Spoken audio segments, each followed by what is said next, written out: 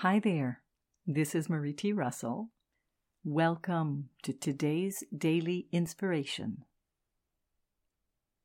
The focus for today is, I seek ways to learn from my pain.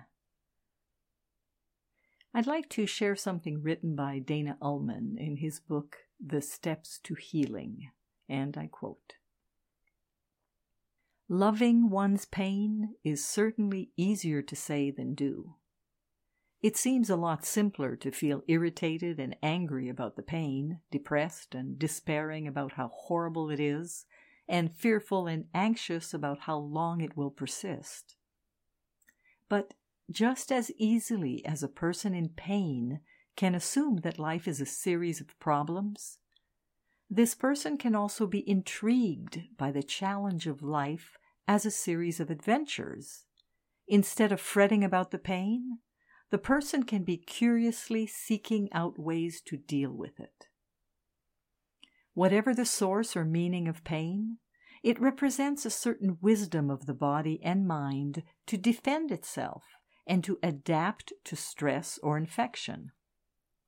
Whatever the nature of the pain, it is decidedly more effective to appreciate it rather than resist it.